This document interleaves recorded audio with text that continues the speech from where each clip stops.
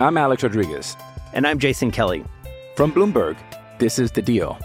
Each week, you'll hear us in conversation with business icons. This show will explore deal-making across sports, media, and entertainment. That is a harsh lesson in business. Sports is not as simple as bringing a bunch of big names together. I didn't want to do another stomp you out speech. It opened up so many more doors. The show is called The Deal. Listen to The Deal. Listen to The Deal on Spotify. You're listening to the Utah Man Podcast, bringing you the latest news and analysis for your Utah Utes. Now, your hosts, Cameron, Ryan, and Scott.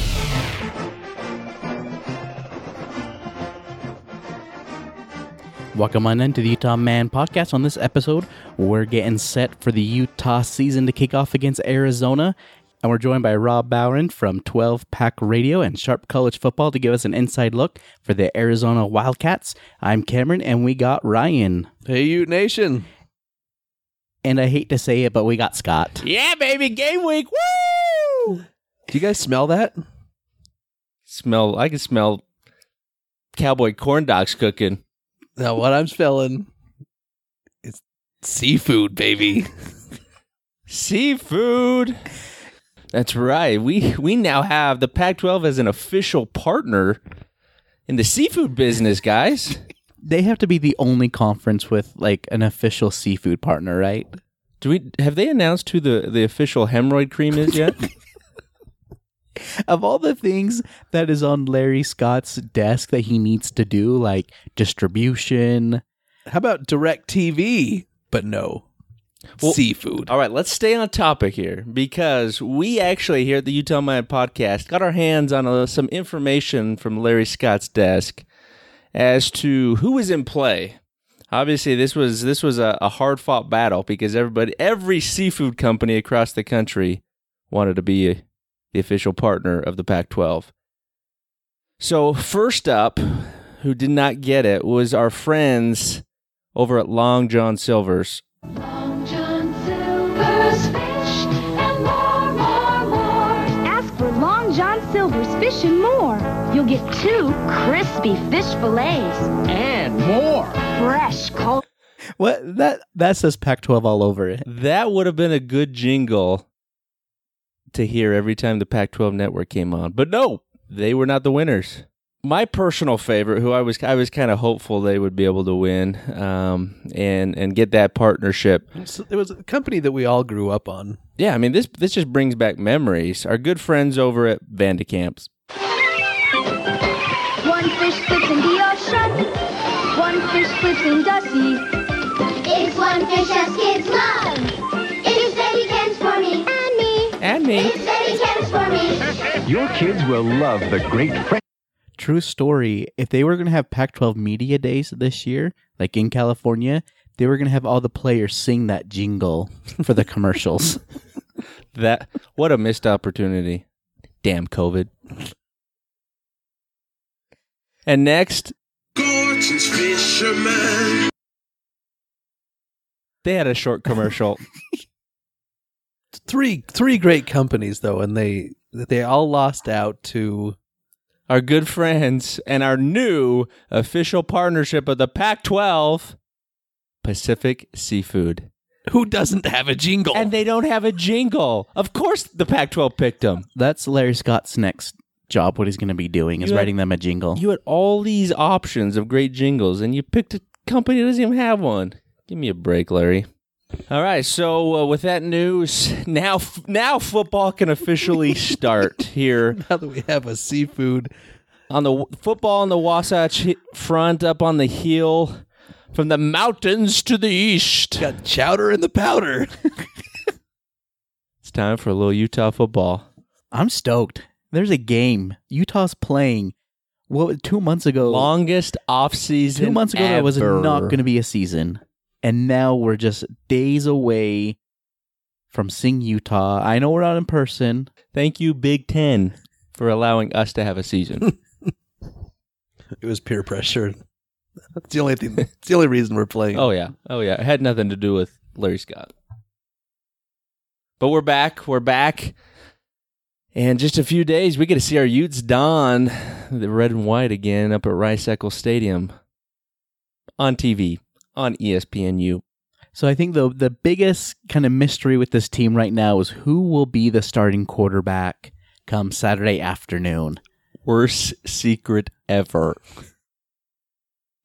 It's all over social media. It's Drew Lisk. According to the depth chart. Cam Rising's name is all over social media. The people that we've talked to, that's kind of the name that gets thrown around a lot. If it is Cam Rising, you guys okay with it? I love it. Absolutely love it. I didn't have a preference one way or the other. I just obviously want them to choose the fence sitter. No, it has nothing to do with that. It's obviously you want him to pick the guy who's gonna give him the best chance to win. I think I was probably not leaning from a fan standpoint, but just leaning from an experience standpoint. Thought it might be Bentley just because of his experience and his knowledge of of Ludwig's background with him, and his experience in playing in the SEC is huge. But if Rising's the guy who beat him out with all that experience, yeah. But Rising sat in the booth with Ludwig last year. I love that argument. Like that holds any water. Let's be honest. Maybe it helps a little bit, but I can't imagine it helps all that much. No, I think it does because Rising's he has a whole year under the system. Well, he's going to be on the field. He's not going to be comfortable in the booth this year. It's a big, big difference. No, I know there's a big, big difference between playing and watching. But what I'm saying is he's had a whole year, almost 2 years now, with Ludwig in the system. I kind of think that helps give him a leg up. Not saying that Bentley can't learn the system. No, I understand your point, but I think where this race was won, if you listen to the comments that Kyle has said throughout all fall camp, he's harped on accuracy. He said that over and over again. He wants a quarterback, and that's nothing new to any Ute fan that knows Whittingham. He wants a guy who can complete the ball, eliminate turnovers, which Bentley had. I mean, he's got experience and he's got some great numbers, but he also threw a lot of picks at South Carolina. And when Whittingham has said many times that the accuracy of Rising since he first got here has improved drastically. Then you match that with what we know about Kyle. Kyle loves a dual threat. He loves a guy who can run, who can escape the pocket and can create with his legs. And the only guy you're getting that with is Rising out of the current three. So, I mean, I love it. I love it. Yes, he doesn't have the experience that Bentley has, but I like the idea of having a good, experienced backup. If Rising were to get injured, if Rising struggles and is just not getting the job done. Or gets COVID, which, yeah, is very possible. Mm-hmm. Then you've got a backup that you can go to and I think be pretty confident in. So I love the situation that they're in right now. So I will mention, yes, Bentley does not run the ball very well. His 3 years at South Carolina, he only has 143 yards rushing. Not very good for 3 years. And that came on one play. How long are there football fields in the SEC? But also, it means more down there. But I also don't want to state that Rising is this incredible rushing quarterback. He's not as mobile from what we saw from spring a year ago. I think he's got a little Zach Wilson in him. Well, he's not as mobile as Tyler Huntley, but I was surprised with how well he did move in and out of the pocket. I will give him that. And I think that came from his time sitting in the booth with Ludwig. Oh my gosh. I think the difference could be this year, and this has come a long ways, even since last season. I mean, Whittingham has said that they are 10 deep on the offensive line. That's crazy because a year ago, if someone went down, they were being shuffled around at different positions. A lot of guys came in with no experience. 10 deep. So if these guys can keep the quarterback clean, that's going to be huge. It's going to be well, and they really should, because the offensive line should be a strength this year. With the pub that Kyle Whittingham has given that you just mentioned, Rye, as deep as these guys are, as much experience as they have, I think that really should be the strength of this team. They should be able to block in the run game and provide protection, and that's what I'm really looking at. Is in the past we've always been good run blocking, but it's the pass protection that has been an issue. But Tyler Huntley, he had the ability to escape, and he needed to oftentimes with the pass protection of that offensive line. So that's where I want to see. Yes, I think we're going to be good running the ball. But where does this offensive line stack up in pass protection? Because I think that's going to be the key to this offense and being able to throw the ball as much as they plan to. So, Scott, you bring up the offensive line and hopefully being a strength for Utah. The thing that I think is crazy is I'm not sure what we're going to see as the starting unit right now. Because if you look at the depth chart, if you hear what Kyle Whittingham has said about it, I don't believe this depth chart is accurate? Never. Obviously, guys like Nick Ford, Orlando Umana are guaranteed starters, right? And Simi Moala on the right side. Good call. But, you look at the left guard, Brandon Daniels, Keaton Bills, a redshirt freshman is challenging for starter time, according to this. Jaron Kump off an LDS mission, freshman, challenging for playing time. You call it a strength of the offense. I'm not sold on it. Well, I think they have some good individuals. I don't know if they're going to be a great collective group. Well, and that could take time. Oh yeah, I think it could. And they're obviously young. Outside of Umana, who's a senior, and Nick Ford, who's a junior, the rest of them are young and somewhat inexperienced. I guess my initial comment was more on the depth. He's basically Whittingham saying there's 10 guys out there that can get playing time, and we haven't seen that at Utah. Well, even since they got in the Pac-12, they haven't had that kind of depth at the offensive line. It was the last podcast we were talking about Bamadeli Olaseni, Bam Tunican. And either being the backup at right tackle, or maybe does he switch over to left tackle? Now he's the backup at right guard. And the thing that I like is Kyle Whittingham has absolutely been raving both about Keaton Bills and Jaron Kump, two freshmen that you just talked about. Both of them are listed number 2 in the depth chart at left guard and at right tackle. The thing that excites me is we've got some young freshmen who are already pushing some more experienced guys. Johnny Maea, who's not listed on here. There's guys that have some experience and have actually done pretty well that these young guys are jumping ahead of. Now, granted, everything can change when the bullets start to fly in real games. Some guys are practice players, and other guys turn it on when the lights when the real lights come on. So we're gonna have to wait and see. Some of these guys who had great fall camps, can they produce that during the regular season? And we may continue to see some shuffling there. But I'm quite encouraged by this. Right guard was a bit of a surprise to me today. Satoa Lamea. He's a redshirt freshman. He was a big time recruit in the 2019 class, and he was a last second flip from UCLA.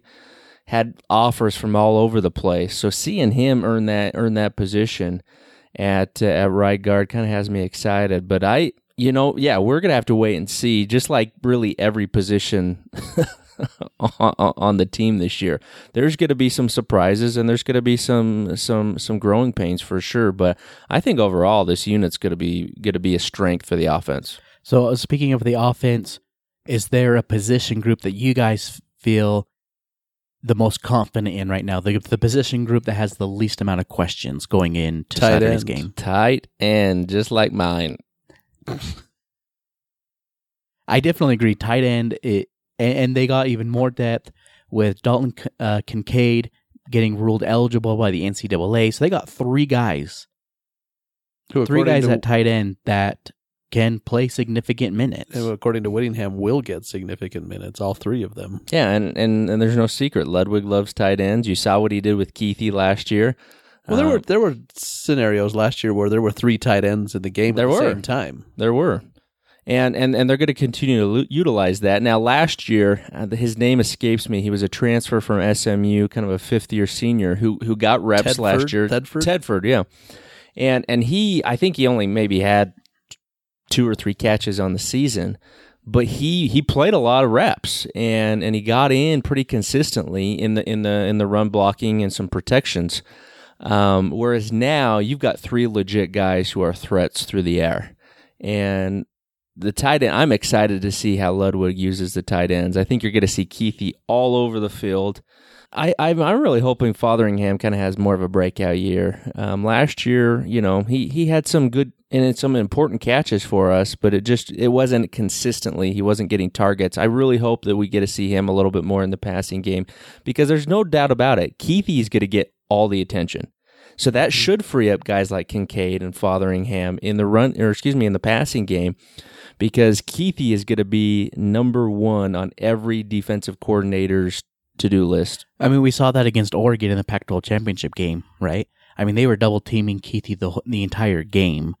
And so I think we'll continue to see that this year, because they know what you're saying, Scott. He's going to be the focal point of this offense. And so not only are the tight ends deep and have a lot of talent, but I think whoever the starting quarterback is, they're going to have weapons on the outside too, with wide receivers. You bring Britton Covey back, which I think, huge for this offense, such a talented player. And Solomon Enos, I really think Solomon's going to have a big year. I think he's due. I think every year he has progressed, and I think this is the year where he stands out as a leading receiver for this team. Well, and he needs to. I mean, last year, whenever he was targeted, he came down with the ball. He was reliable. He needs more attempts going his way, and I think you're going to see that. Obviously, I think Brian Thompson's going to take the next step. I think he's our first legit NFL wide receiving prospect that we've had in quite some time. And I'm excited. If he can stay healthy, I think he's got the type of year where he could be a first-team All Pac-12 selection at the wideout position. Well, and kind of going back to what Cameron said to start this conversation, if Keithy is the focal point or a focal point of the defense, these other guys are going to have one-on-one opportunities to make plays. And they're obviously, from what we've seen, they're capable. So they get a quarterback back there that get some time and can get the ball in the right place. Well, there's a lot of potential in this offense. Well, that's the thing, and that's because you can't double team everybody. So you're going to have Keithy's going to be one. Brian Thompson's going to have one-on-one opportunities, but he's also going to he's the type of player, he's going to get some double teams on certain moments. Well, and you got to help over the top with Brian Thompson. For sure. And then underneath you got Covey. So you got Covey running underneath. I mean, there's so many weapons. It's so exciting for this fan base to kind of have this many weapons offensively, where you've got, and we actually have a coordinator who can utilize this talent to the best of his ability to get all of these guys in position to be successful. I mean, you hear it all the time. All of these players, every time they bring up Ludwig, they say he's changing things. He's changing things for what fits the players. He's not saying this is an iPhone offense and you're going to run it. He's saying... I forgot about the iPhone offense. How did you forget about that? We all wish we could forget about it. I've got too many of these Utah offenses that are burned into my memory that I'll never forget. But he's adapting to the talent that he has and the strengths of each of these guys, and he's going to utilize them. Now, granted, are we gonna lead the country offensively? No, but I think we're gonna be in the top. I'd be disappointed if we don't finish in the top 3 in the conference this year offensively. I think that's going to be important, with especially the struggles we're going to have defensively that we'll talk about in a bit. But I think that has to happen. You have to finish in the top 3. How many points do you think you have to average? Maybe we can talk about this after we talk about the defense, but potentially we're going to put points on the board. But if you're under 35 points a game, I'd be a little disappointed, to be honest with you. Yeah, that's kind of what I was thinking. The 35 is the benchmark. Not only that, but I think this offense can't turn the ball over. You can't give the defense short yardage, or you can't let the other team have short yardage on this inexperienced defense, and you got to burn the clock. I think if you can do those two things with this offense, it can be a very good season for them. And college football is changed. Everybody can score points now. Everybody. even these podunk teams that you've never heard of, they have pretty dynamic offenses. Except for Leach at Mississippi State. Yeah, he's struggling. But I mean, and the teams offense is the way the game has gone. And so you have to be able to score points. And gone are the days, really. I mean, you even saw it last year. As good as we were defensively, people can still score points. So especially this year where we've got I won't say a weak defense, but we've got a very young defense that's probably going to give up a lot more points than Ute fans are comfortable with. We're going to have to score a lot of points offensively to offset it. Like the old WAC days when it's like 48-42 finals. Chris Matu Malafala is just running up and down the sideline, and McBride's losing his mind. Before we jump into the defense, kind of breaking that down, I do want to call a quick timeout, let you guys know about the special promotion we're running right now with MyBookie. Between the NFL and college football, there's no shortage of games to watch with thousands of lines available on your favorite sporting events. You can turn your game day into a payday with MyBookie. If you're the type of guy who likes to back the big favorites, consider putting a couple in a parlay for a much bigger payout.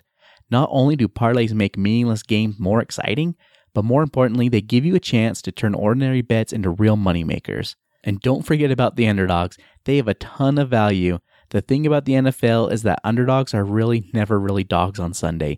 Every team truly has a chance to win, and you do too.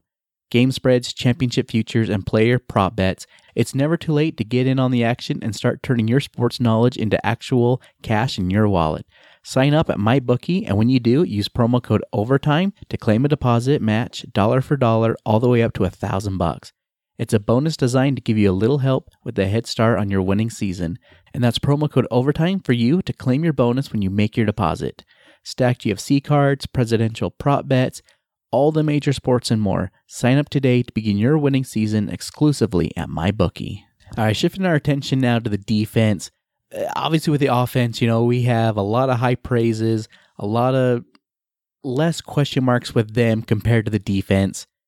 The defense completely, I don't want to say rebuilding, but reloading for this year.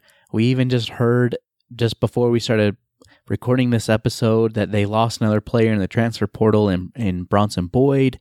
Tons of youth are going to be getting reps on this defensive side of the ball, which does make me really nervous, but also really excited to see these guys that committed to Utah just a year ago that are going to getting a lot of reps.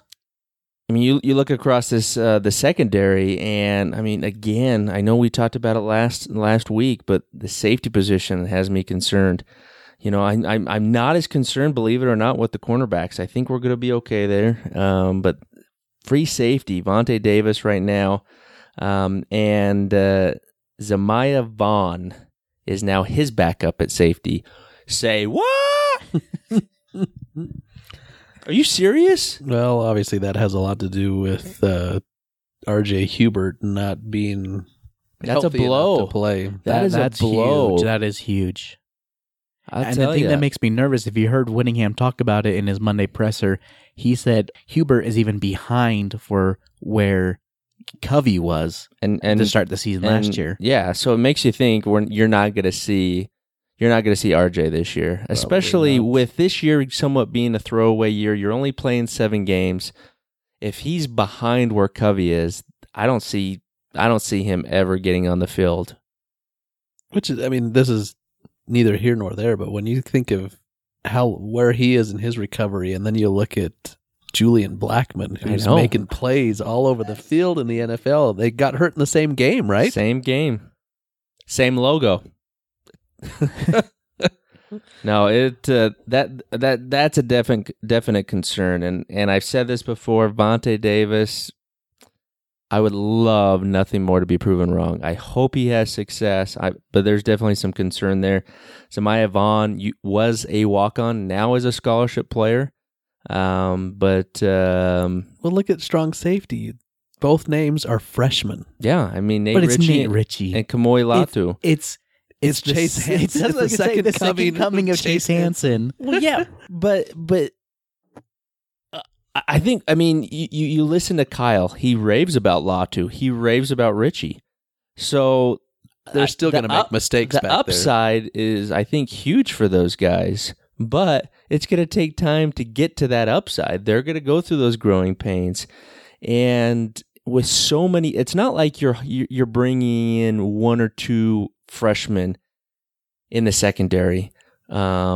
You're across the board. You're young across the board. You can't hide any of those guys. That's what I was going to say. A lot of times with a younger player, right, you can kind of hide or make up for their errors or their mental mistakes. But look what happened when Blackman and Huber went down last year. You got guys back there with less experience taking bad angles at balls and ended up being touchdowns for the opponent. Well, and now, granted, we're not going up against Oregon in the brightest of lights like that game was, but having not played and being such a long off season, it's going to be interesting. I'm really excited. I do not know what to think.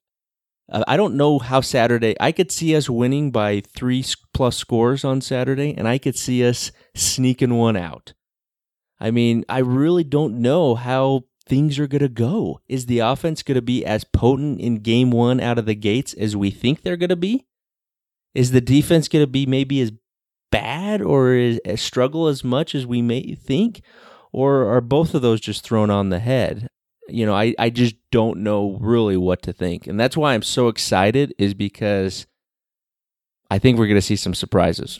I think across the board, it's going to be a crazy game. Not only this is the first game of the season for both teams. I think it was Bert and Covey talked about it in the Monday presser. They don't have film on Arizona for this year, but Arizona doesn't have film on Utah. So there's going to be a lot of in-game adjustments that's going on. And so to your point, Scott, it's going to be crazy. I honestly don't know what to expect either. I mean, especially with all the youth on this team, but everything that's gone on in this off season with the pandemic and having a season and not having a season and now having a season again and having 3 weeks to get ready for it. There's a lot riding on these young players' shoulders. Oh yeah. Well, and we talk about Devin Lloyd. He's kind of the star of the defense, right? But I think the key of this defense being successful this year, it's going to be Mika Tafua, it's going to be Max Tupai, Van Fillinger, Blake Keithy. It's going to be our DNs creating some pressure to help this secondary. Well, as young as and inexperienced as secondary is, it's great that we had so much depth on the defensive line last year, and some of these guys didn't start, but got a lot of playing time. I mean, we know that Tupai and Tafua got a ton of playing time last year. Fillinger looks like he's going to be a stud, but Pututau and Moala got playing time last year. So there is advantages. I mean, inside, for sure. Yeah, inside. And so the defensive line probably is in decent shape. And you're right. They're going to play a huge part on stopping the run game and getting to the quarterback. And you know what? I actually think maybe I'll be eating my words. I don't think you're gonna have a drop off from the defensive line from last year. And I know there are 2 defensive tackles and 1 defensive end who are now playing on Sundays right now from that defensive line. But Utah, that is one position Utah reloads. And you look at this and you look at the backup to Vianney Moela at right tackle. Mika Sugaturga. You look at him. You look at him, 260. Look at the weight discrepancy between the starter and him. It's pretty big. But you know this staff is not going to play a guy who's not getting the job done. And everything that we've heard about Mika is that he's going to be a star at Utah. And so I'm really not worried about the defensive line. I think we're going to be stout in the run game, just like Kyle Whittingham preaches. I don't think you're going to see any drop off there. And my one concern is just rushing the passer. What can we do to get to the quarterback quickly to help out this young secondary. That's going to be the key. And if Tafua can do that, and some of these young defensive ends, along with Max Tupai, then I think the defense will be better than expected. You almost hope that the front four can put enough pressure on the quarterback so the linebackers can drop into coverage and help out in the back. Because if the linebackers are gonna have to come up to help stop the run, then it leaves all of those young guys back there all by themselves, naked. Yeah, it's good. I mean, but you brought it up. You brought it up earlier, Kyle Whittingham. The comments Kyle has been saying about his defense in the press this year, somewhat surprising. Absolutely somewhat surprising coming from him. Is a week ago he said this defense is not game ready. That's huge coming from him because this is his defense. Utah football is built on Kyle Whittingham's defense. And for him to say a week out from game day, a little over a week, that they're not game ready, is that legit or is that just motivational speak? I think those are interesting points, but I don't know what to think about this defense. I really don't. I mean, I have all the faith in Whittingham and the system he runs and Coach Scally and Coach Shaw and what they can do to kind of build guys up. But you can't simulate, you can't have live game reps in practice as much as you want to try. You just can't. And I know Covey said that it might help that there's no fans in the stadium. That might help the younger guys with their jitters and whatnot. But last week in the press conference, Xavier Carlton was on, and I asked him, do you feel prepared going to the game?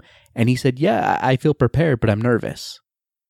And I'm not knocking him. That's totally normal. I think every player has a little bit of butterflies, a little bit of nerves, especially before their first Division I game. Oh, for sure. He should be nervous. Heck, I'm not prepared, and I'm a fan, and I'm nervous. Well, yeah, no fans in the game, but there's still going to be at 2:00 in the afternoon. There's a big chunk of the country that's going to be watching.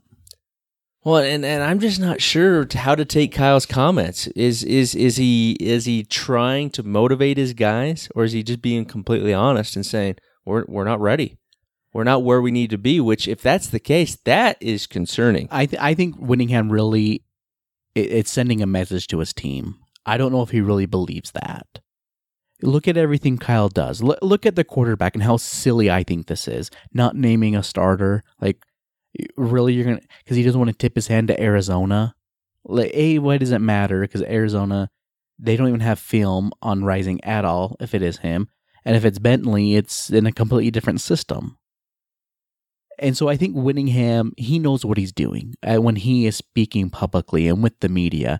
He puts those messages out there on purpose. He's done this so long. He's not saying anything without knowing what he really wants and the intent behind what he's saying. I agree. I think it's motivation because I don't think a week out, you're going to tip your hand to the opponent that your defense is lousy. All right, you guys, you talked me into it. I think we're going to be lights out.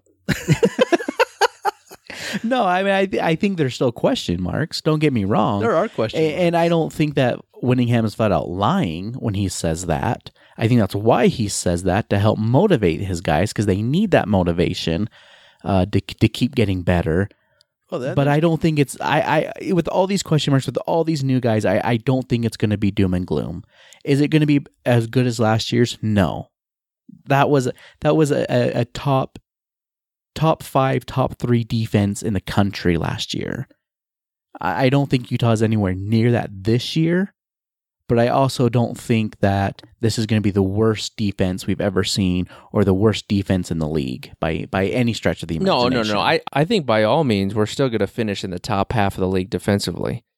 You know, we're not gonna be the bottom of the barrel. We're not gonna be giving up 50 points a game. That's just not gonna happen. There's too much talent. Yes, is it young? But there's still too much highly recruited talent on this defense to be that bad. The question is it up to what Utah standards have been?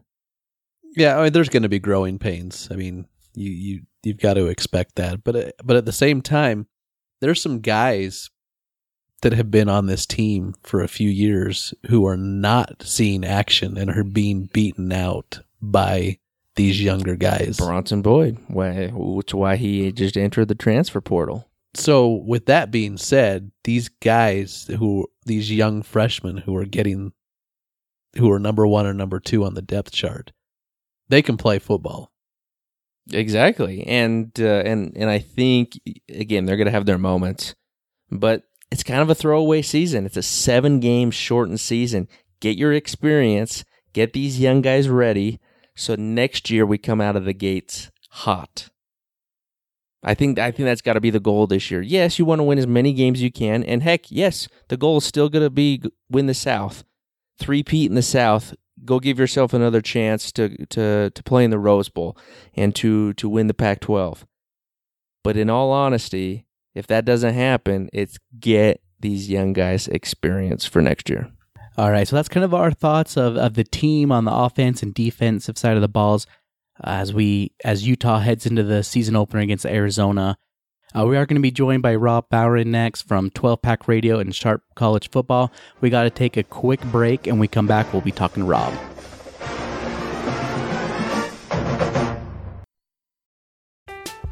I'm Alex Rodriguez. And I'm Jason Kelly. From Bloomberg, this is The Deal. Each week, you'll hear us in conversation with business icons. This show will explore deal-making across sports, media, and entertainment. That is a harsh lesson in business. Sports is not as simple as bringing a bunch of big names together. I didn't want to do another stomp you out speech. It opened up so many more doors. The show is called The Deal. Listen to The Deal. Listen to The Deal on Spotify. All righty, join us on the phone now, the one and the only Rob Bowron. Rob, how are you doing? I'm doing well. I'm excited to be here and talk some Pac-12. We are ecstatic. Pac-12 football is just around the corner. So obviously we had to reach out to our guys over at 12 Pack Radio. You guys do a great job. I always love listening to you guys', and you also run Sharp College Football. All the beta ranking stats you ever need, go check it out. Rob, thank you so much for joining us. Yeah, no, it's a pleasure to be here. I get to talk my alma mater, a little Arizona. So the first question I've got to start off with, obviously, Khalil Tate, that whole era is over. I mean, he was a special talent, kind of a freakish athlete, but it's over. Arizona is now turning to Grant Gunnell as a full-time starter. I know he kind of backed up Tate a lot last year. He did see a lot of action. But what are Arizona fans expecting out of Gunnell in the offense this year? So, it's odd to say. I mean, I think there's a non-trivial percentage of the fan base that is still, just incredibly mad that Kevin Sumlin ruined Khalil Tate. I think Khalil Tate had in the same way that like when Pat White went to the NFL, out of or Denard Robinson, they just like if you look at rich rod quarterbacks, they're not often a very good fit for literally any other system. And he's often recruited it in guys. I mean, like Tate, like his only offer at QB was Arizona in the Power 5. So, I think a lot of people last season, and it's a lot of the, sort of more on the ball, football knowledgeable folks that I talked to around Arizona, were really actually more disappointed that Gunnell didn't get more snaps because the offense was better with him in. And I think if there is a reason for, a particular reason for hope, I mean, there's other ones around the offense, but if there's a particular reason for hope around this offense, coming into this year, it's Gunnell. I mean, he, Pro Football Focus had him tabbed as their, biggest potential breakout star, coming into this season, which is, a heck of a thing to say about somebody that, didn't play a ton of snaps last season. But his tape is really good. I mean, he's got some issues that, some footwork issues where he doesn't necessarily, really get his body behind throws. But the decision-making and the accuracy are definitely there. There are going to, like I said, there are still going to be some fans that are just they are Team Khalil till they die. But I think a lot of Arizona fans are sort of really ready to turn the page and move on. And Gunnell's just going to, in a lot of ways, is going to be a much better fit for this offense. Well, and we'll kind of stay on the topic here with Gunnell, but as far as playmakers around him, you guys lose J.J. Taylor, who was just an absolute stud at running back. Kind of looking over this, Frank Brown who was a potential replacement at the running back position. I saw today he's actually out for the season. So what is it? What type of playmakers from wideouts and in the running back position is Gunnell going to have around him to help produce an efficient and explosive offense? No, this is like J.J. Taylor, who's done reasonably well in his time he's gotten in the NFL, with the Patriots. If you have an opportunity to give J.J. Taylor the ball, like, you definitely should. So him being gone definitely hurts. They're I don't want to say they're stocked at running back. I mean, Arizona is not a team that has recruited well to say stocked at nearly any position. That said, they do have some players that you like at running back. Gary Brightwell is likely going to get the majority of the snaps. He is very fast. He's a bigger back than Taylor. He's a little bit of an upright runner, but the concern that might hold Brightwell back, and this is actually a fairly big concern in the Mazzoni offense, where the backs don't often sit in to block, is that Brightwell isn't the best route runner. And isn't great with his hands. Tilford, you might slot him in behind him. Nathan Tilford was a 4-star recruit into Arizona. Never really under Rich Rod or under someone, hasn't really found his footing. But, a guy that a lot of Arizona fans still like to, think could break out. I mean, Arizona doesn't sign a ton of 4-stars. So, you kind of look at him and like, you're crossing your fingers that he could maybe break out. But there's some younger guys in, Bam Smith, Michael Wiley, Jalen John. I think one of these guys may have opted out. I can't exactly, there are so many opt-outs and it's hard to remember exactly who. But those guys Smith and Wiley both got significant playing time. I mean, not a ton of playing time, but they've been in and played, and played last season. They are very good out of the backfield as pass catchers. And so I think that, for Arizona in particular, I think that the running back position is okay. I'm not, where they ran into trouble running the football last year was often more about, the struggles that they had at the offensive line and all the injuries that they had to deal with in the different lineups. But the place where they really have to make the biggest jump, you could argue, is it wide receiver? They had some guys that were younger last season. It's often tough. I mean, I know a lot of people think it is in some ways easier to get onto the field in college football the further you are away from the ball. That said, there is still tremendous gains to be made in actually knowing how to run a college route. So the guys that they had last season, a lot of them were pretty inexperienced, So the fact that, Jamari Joyner's coming back and was, really came on of late, Drew Dixon, and then, the name that really if you're an Arizona fan that, you really hope can and sort of maybe has to break out is, Boobie Curry, a 4-star recruit that came with Gunnell, from St. Pius X in Houston.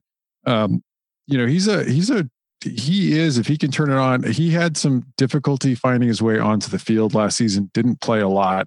So for him, I think it is, I don't think it is a physical talent thing. I think it is making sure that he has the offense down and can execute and get, has the trust of the coaching staff.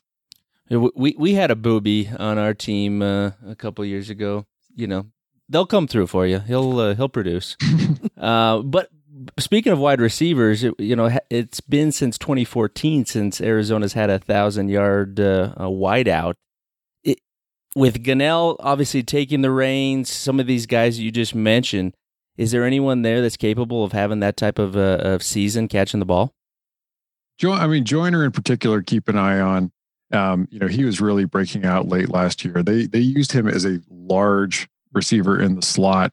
If they keep him there and are, and let's say go with, Dixon and Curry, in there, they are going to be tough to match up with because not many teams are going to go 3 deep at corner with size. They could be able to cover. So Joyner, that's where they tried to use him last year. I mean, I do expect, someone gets a lot of flack. I think, that 2017 season that everyone remembers was was a little bit of a mirage for Rich Rod because it was driven so much by Tate's legs and ability to run the football. The roster itself was in a lot of trouble when someone took over. I mean, you guys, you may have, I don't know if you looked at an Arizona roster a couple of years ago, there may have been one receiver over 6 feet tall. And, like the numbers, Rich Rod just recruited, these water bug guys for his system. And, like the numbers that at offensive line really and defensive line really weren't there. I mean, I know someone like there were huge expectations that were just wildly overblown, like, Tate making the cover of Sports Illustrated. I think people underestimate the roster crater that someone inherited.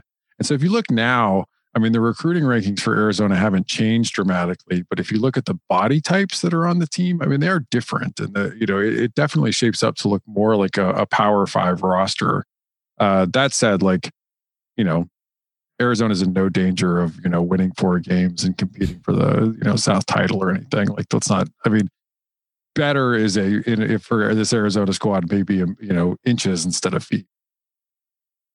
Since you brought up coaching, I'm curious, has the team, I guess 2-part question, has the team bought into Sumlin and what he is doing? And then on the other side of that, has the fan base bought into Sumlin? I think the team has. I think that the team is, for the most part now, really, if you look across the team, you have a lot of younger guys on the squad. A lot of guys that were, recruited in by, Sumlin himself. The fact that, Gunnell, the QB is going to be, one of, Sumlin's recruits, I think really helps. I think that if you flipped it around, I think the switch over to a new defensive staff helps. I mean, that first staff that someone put together there was like an island of misfit toys. It was just, it's like they retained Marcel Yates, even though he had been horrendous the first 2 years. They brought in a junior college, a junior college coach to coach the defensive line. They were in a spot, of course, because they ended up firing Rich Rod late in the cycle. So they ended up, kind of like scrambling to try to put a staff together, but the defensive staff really hurt. I think that maybe you might see more buy-in. Last year, I think that last year that you definitely say both for the players on the field, on the defensive side of the ball, as well as the, as well as the coaching staff itself. There was a fist fight on the sideline in the Oregon game between some coaches. It didn't work. Sorry, we missed that. Yeah, I was at the game, and I was actually watching the play on the field when it happened. But the offensive side of the ball too, I expect there to be less frustration, with Tate gone. I mean, Tate struggled to get through his reads. He often held the ball, as last year. I mean, and really you could say the last 2 years, he had more, almost as many, 15-yard runs out of bounds behind the line of scrimmage than he had 15-yard runs past. I mean, there were a lot of mental errors that just, weren't going to work. The fan base though, I would say a lot of the fan base really still, and you guys know, with the explosion of the number of bowls available for college football, so that, ESPN has a lot of content in December in a normal year. Because there's so many bowls, Rich Rod went to a bowl, a couple years in a row, and people, anointed him the greatest coach in Arizona history. And I'm like, guys, everyone goes to a bowl these days, right? Come on. That's small potatoes. So I think that my hope, I don't know, someone's maybe not the guy I would have hired. I wouldn't have hired Mazzoni. I certainly wouldn't have hired Yates. That said, I don't think they've been as bad as, a lot of Arizona fans have characterized them. And also, Arizona's like a lot of athletic departments. Outside of Texas, I don't know if anybody has buyout money. Oh, yeah. And then so Rob, you kind of brought up the coaching carousel there on the defense with Yates getting let go, bringing in Paul Rhodes. with that change, the defense is changing, right, from a 4-2 to more of a 3-4 under Rhodes. I know that in the past, Arizona's defense has kind of been, kind of the weaker point of their program, especially on that defensive line. But I know they brought in 2 transfers this offseason, if I remember correctly. How do you think that this defense is going to be responding, with a new coaching staff and a new scheme? Yeah, if there's reason for hope around the defense, there's, 2 places. One of which is Marcel Yates is no longer calling plays. You no longer have, a comedy of errors on the coaching staff. And then, the transfers in, and the fact that there's honest to goodness depth on the defensive line, which is almost unbelievable to say, given where Arizona had been. Now the transfers in, you're not talking about big names from, it's not like somebody's transferring in from Alabama or something like that. Ray Lopez is coming in from New Mexico State. Aaron Blackwell is coming in from New Mexico. However, Blackwell, from the year he wasn't injured, was Pro Football Focus's highest rated returner coming back to New Mexico's defense. And, Ray Lopez, people love him at Pro Football Focus. He's just a guy that seemed to slip under the radar. He is incredibly strong. And that Arizona's defensive line has just been comical. I was like, this is just, can't stop the run, doesn't get pressure on the passer. And this has been a problem for years.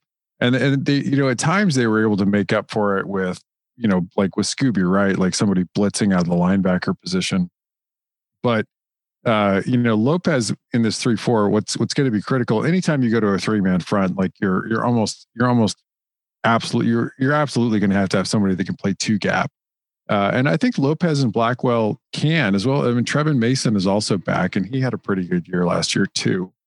So that I have a little more confidence in Arizona's ability, with the 3-man front to, at least be able to control, their gaps to some extent, right? Again, we're not talking about 5-star transfers in from Bama, but should be better than last year. And that on its own might make, it would be better, of course, if, Schooler and Fields hadn't transferred out.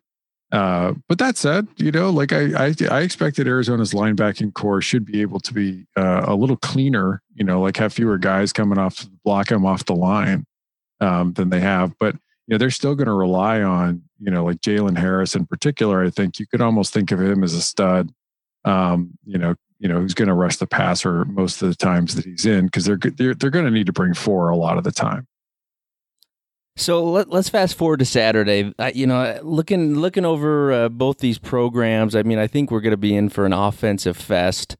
Obviously, Utah returns quite a bit offensively, and that's going to be the strength of the team this year, which I know that's strange to Pac-12 fans, that the strength of Utah's team could actually be the offense. But the defense only returns 2 starters from last year. A lot of youth, a lot of freshmen, inexperience, especially in the secondary for Utah.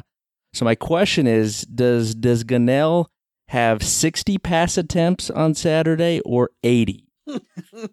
Oh man, if he has, I feel like if he throws that much, Arizona actually might be in a lot of trouble. They might be down a lot, because they still do. I think for Arizona to be successful, they need to get the zone run. They're a zone run team.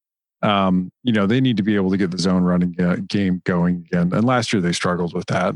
So that is going to be interesting to me. Well, because Utah, in their 4-man front, they have less. There was somebody was it Pita Tonga that was not listed on the depth chart today? Yeah. Kind of surprised us.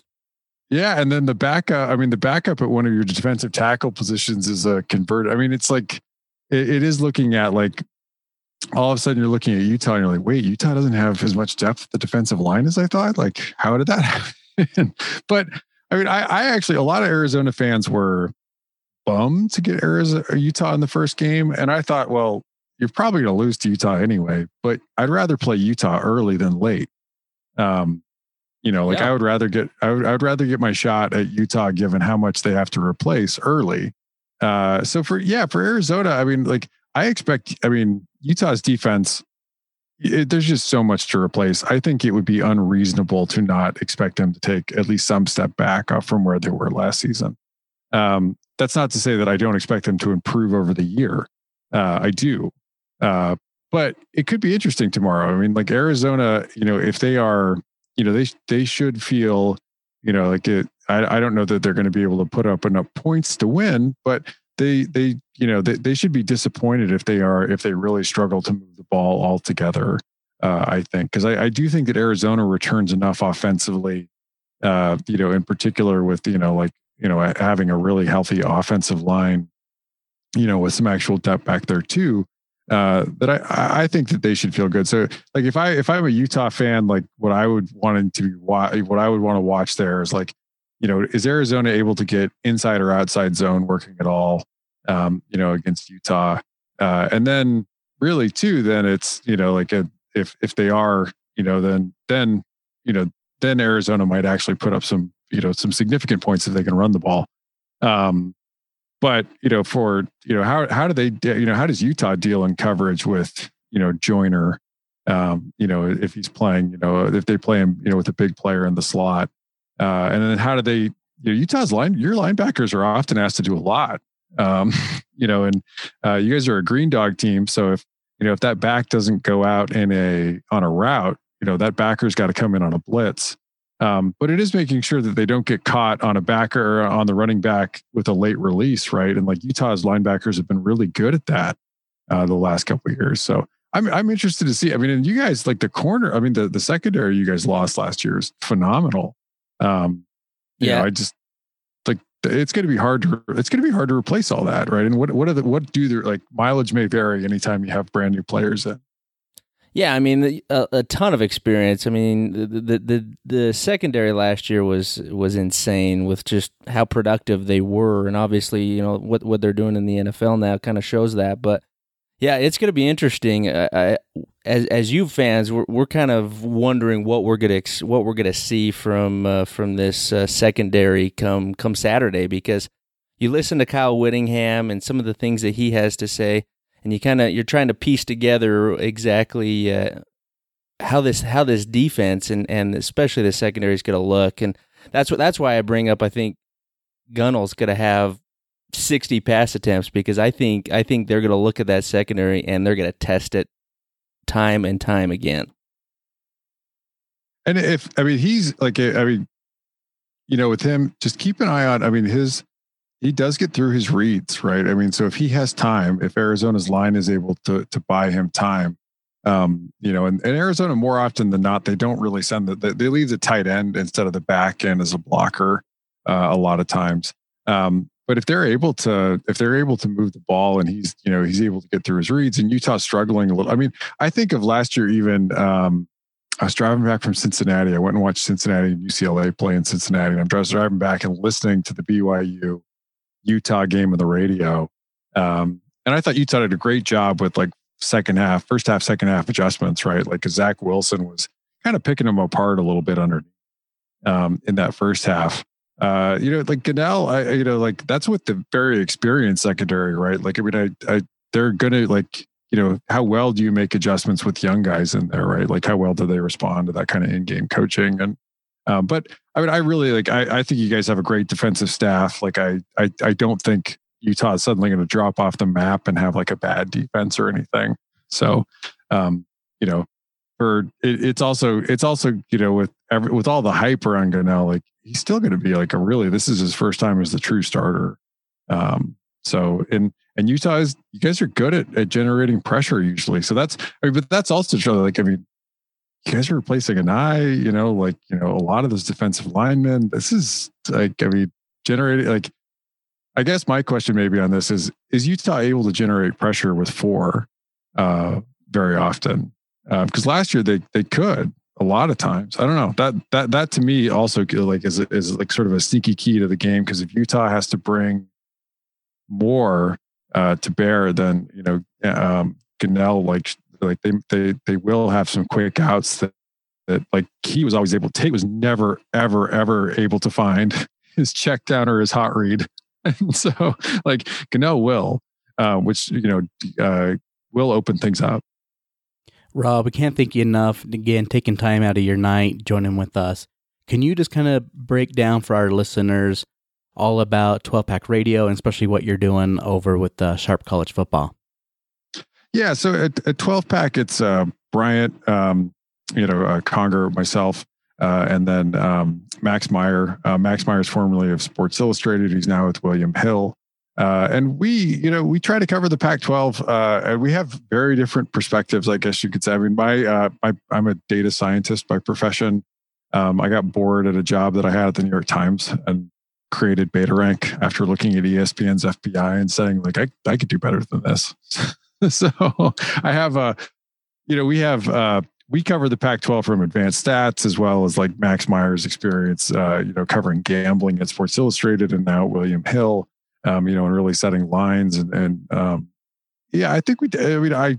I think we do a really good job staying on top of the conference, as well as, we don't give back rubs, I guess you could say. Like, we're not going to, there are some Cal fans that are not very happy with us right now for not being madly in love with the Bears. Who is? And then, I know, are Bear fans happy with the Bears? There's that like crazy CBS prediction that had them like at 11-1, and like when a lot of people had them picked, did pick them to win the North. I did not. I don't see it, but and then at Sharp College Football, I mean, it is. I run an advanced stats model. I buy data from the same folks that provide data to the College Football Playoff Committee, and then run it through a couple of Bayesian hierarchical models. If you want to dork out and talk about that, you can hit me on Twitter about that. But I have ratings for every team. You can go in and look up at any matchup. We've also started a video, some videos for Sharp College Football, and I do a weekly show on Saturday mornings called the Saturday Six, where I break down 6 games from an advanced stats perspective. And I try to do it quick. I try to do 3 minutes per game. I set a timer. I don't think I've ever made it, but I set a timer. But I mean, tune in, check us out. It's at sharpcollegefootball.com. I'm at BetaRank FB on Twitter, and it's 12-Pack Radio on Twitter. Rob, thanks so much, buddy. Yeah, thank you for having me on. All right, big thanks to Rob taking time out of his night to chat with us. We'll quickly kind of break down what he had to say, and we'll get into our season picks and our breakout players, and we'll take a quick timeout.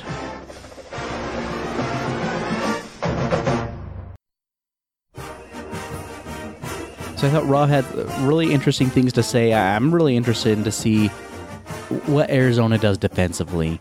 With the turnover on their staff, defensively, does that help Utah's offense? Because according to Whittingham, they're running really, really well, and to go against a defense that's still trying to learn their new scheme, their new coaching staff, it could bode very well for Utah. Yeah, I mean, it's early, right? Getting a new defense in the first game after kind of a weird offseason is probably best case scenario. But I think Paul Rhodes, I mean, he's got a proven track record. He's a guy that's going to come in and he's going to fix and strengthen that defense for Arizona, because they were pretty bad.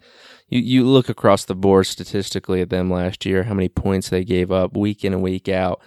And it was rough. It was rough defensively. So I think you're going to see improvement. But game one, the question is how much? Yeah, when I think Pick Six previews with Brett Sancia, I think he said they were the second to last or the last behind P5 Kansas defense. So only way up for the Bear Down Wildcats. So because this is our kickoff to the season episode, we've done this every year. We go through, we pick some breakout players, we do a prediction for the season. So let's start off with our breakout players for offense and defense. And we know Ryan doesn't like to play by the rules. He likes to pick guys that have already been listed to a all Pac-12 team the season before. Or on All-American lists. So the rule is for a breakout player, they cannot have Barton this year. Is that okay? They cannot already have been a breakout player in a watch list, a all honors list. What else, Scott? We need to have this down for Ryan. You're basically saying it's got to be a no-name a name no one is familiar with. Not even a common name on Twitter. Let's scratch the bottom. Let's find a guy that'll rise to the top. A diamond in the rough, if you will. So you got it, Rye? You got it this year? No Marcus Williams. All over it. All right. I think Ryan should go first because I'm anxious to see these. Well, and he'll probably just pick one of ours that we say. So, Ryan, we're going to make you go first on offense. Who's your breakout player? My breakout player on offense, he's going to be a star. And we're going to see him in action early. Running back, Ty Jordan. Boom. I like it. Boom. True freshman. That's a good one. I'll tell you that you could teach an old dog new tricks. No, that's a good one. He is a guy that's getting Whittingham calls him out a lot. He does. He's gotten a lot of pub, and Whittingham said, I think as early as today, that all 4 running backs are gonna see some game action until one of them separates them, or 1 or 2 of them separate themselves. Yeah, no, this is a big time kid who was a late flip from Texas, and Utah held off from the likes of Oklahoma to keep him. So that ought to tell you right there of what people thought of him. Great offer list. Yeah, I think he's going to be a stud. Thank you very much. Scott, where are you going? I'm going to the wide receiver group. I'm going to dollar bills, y'all. Money Parks. I think Money. Yeah, obviously wide receiver position got a little thinner with the departure of Jalen Dixon. And so Money Parks is thrust into that opening.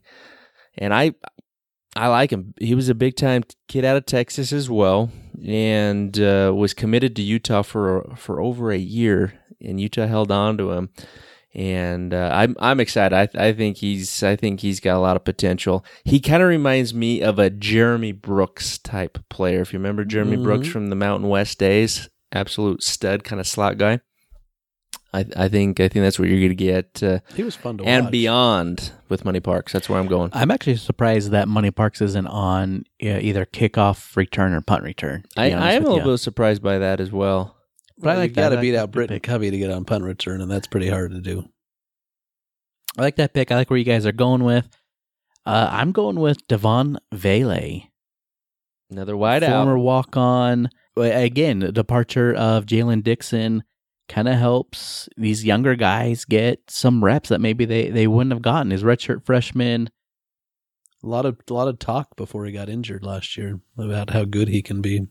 All right, so let's go over to the defensive side of the ball for our breakout players. I'm going to call it right now.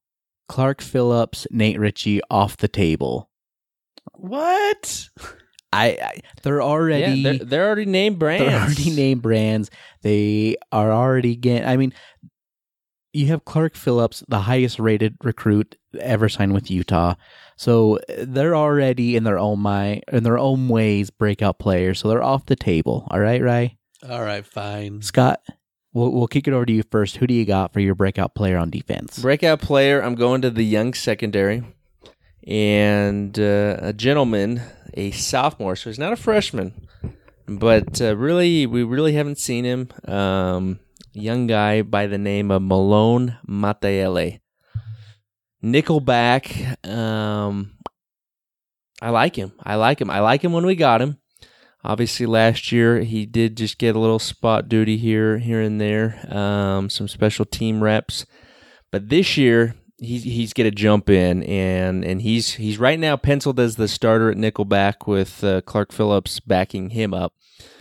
But that's where I'm going. I think he's going to be a breakout star, filling in for the departure of Javelin Guidry, or as Cam puts it, Javelin Gertie. I never said that, right? What do you got? I'm going to the D line on this one. I think we're going to see a lot of playing time and some playmaking ability from the true freshman Van Fillinger. I mean, dude, as a true freshman, 18 years old, 6'4", 255. That's unreal. He's ripped. Like if you look at his arms, he's a big dude. He's defined. He's what the ladies would call very nice. I mean, 6'4", 255, and he's and again, Whittingham has said some things about him, and we're going to obviously see him making some plays, not only this year but down the road. So I'm excited to watch him play. Cam, you're keeping a record of this, aren't you? Of course, because I am the reigning champion of this last year with my pick, Devin Lloyd. No, I like where you guys are going with it. My breakout player, Blake Keithy. Love it. Cam stole that one from me. I didn't steal it from Scott. I love it. I love healthy.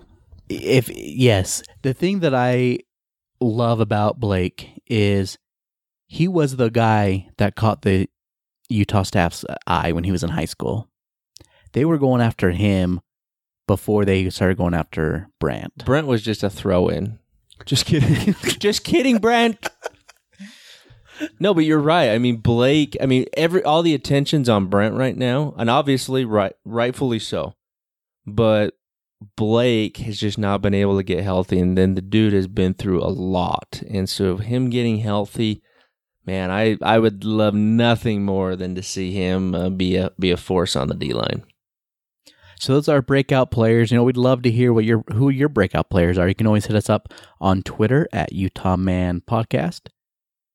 All right, let's go over our picks for the Utah season. First up, Utah plays Arizona. I'm going to go Utah gets a win on that one. Scott?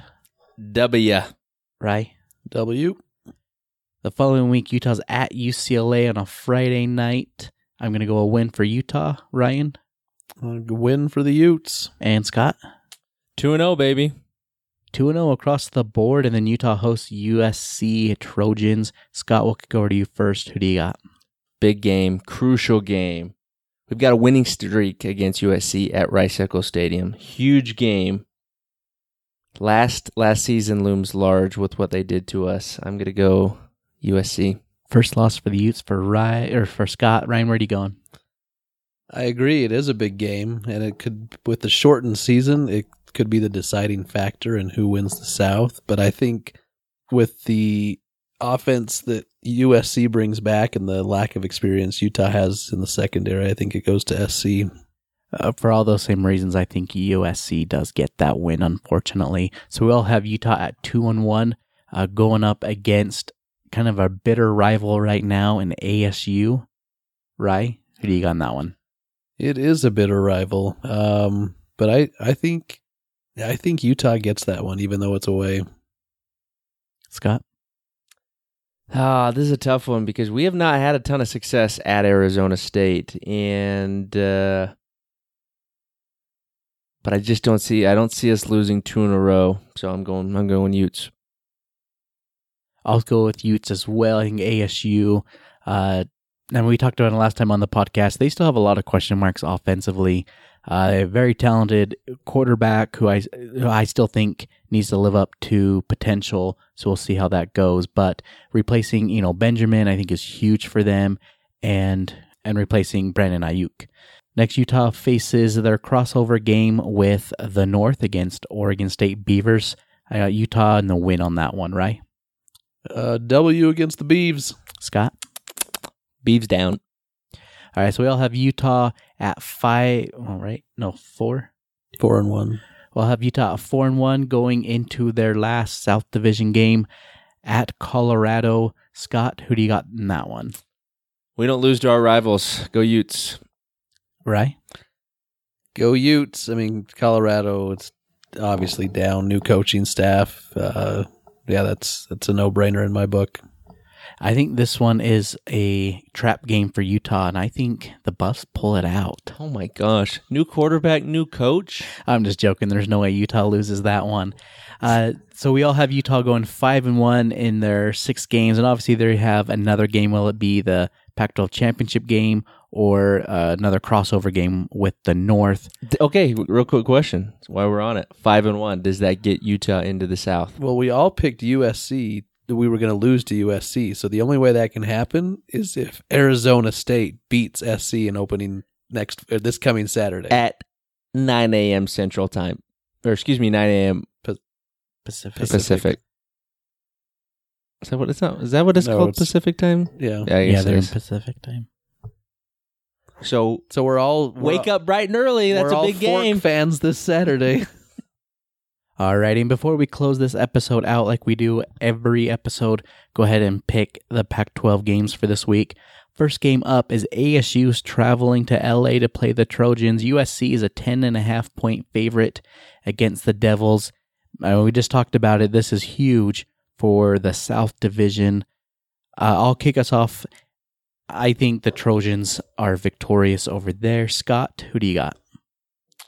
Man, coming out of the gates, big game. I think USC probably gets this game, but I wouldn't mind seeing an ASU upset because that's gonna. I think that bodes well for the Utes. But I'll go USC here.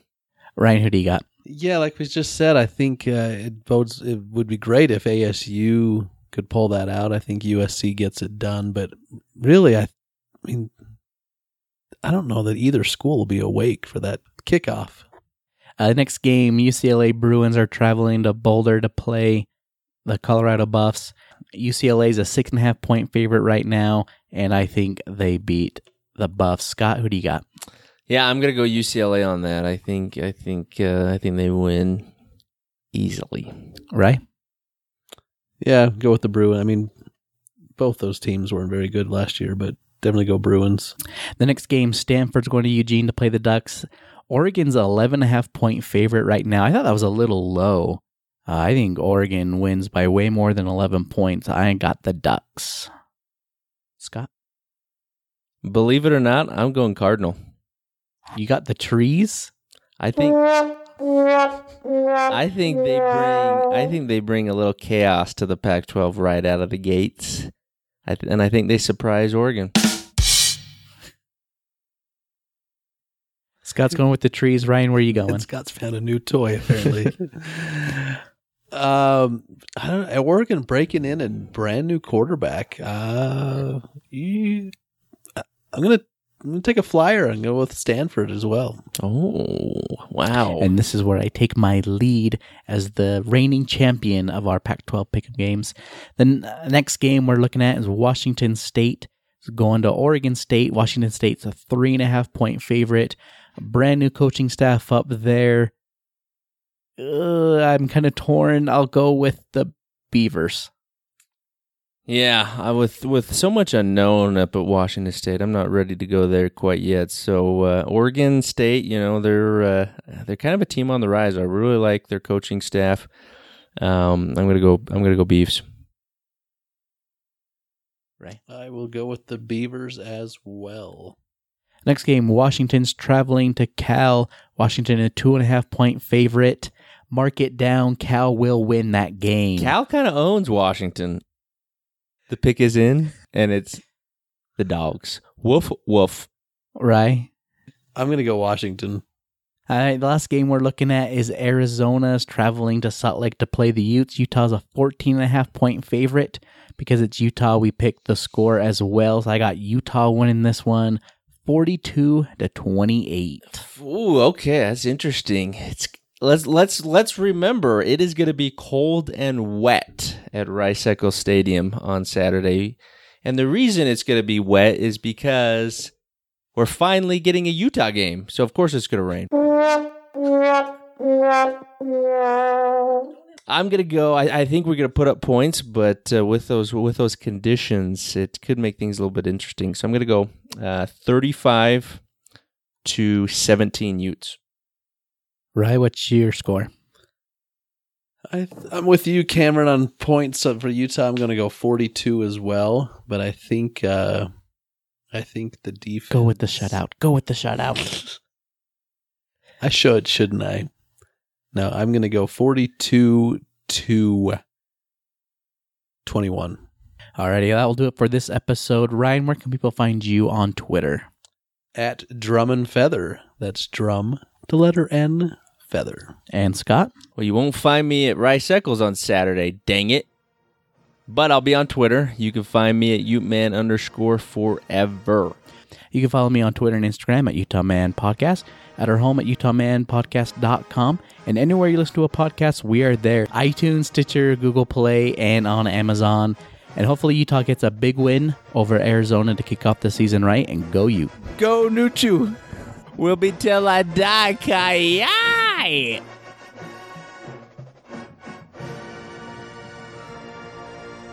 We're good. Let's cut it. The views and opinions expressed on this podcast are their own and are no way affiliated with the University of Utah.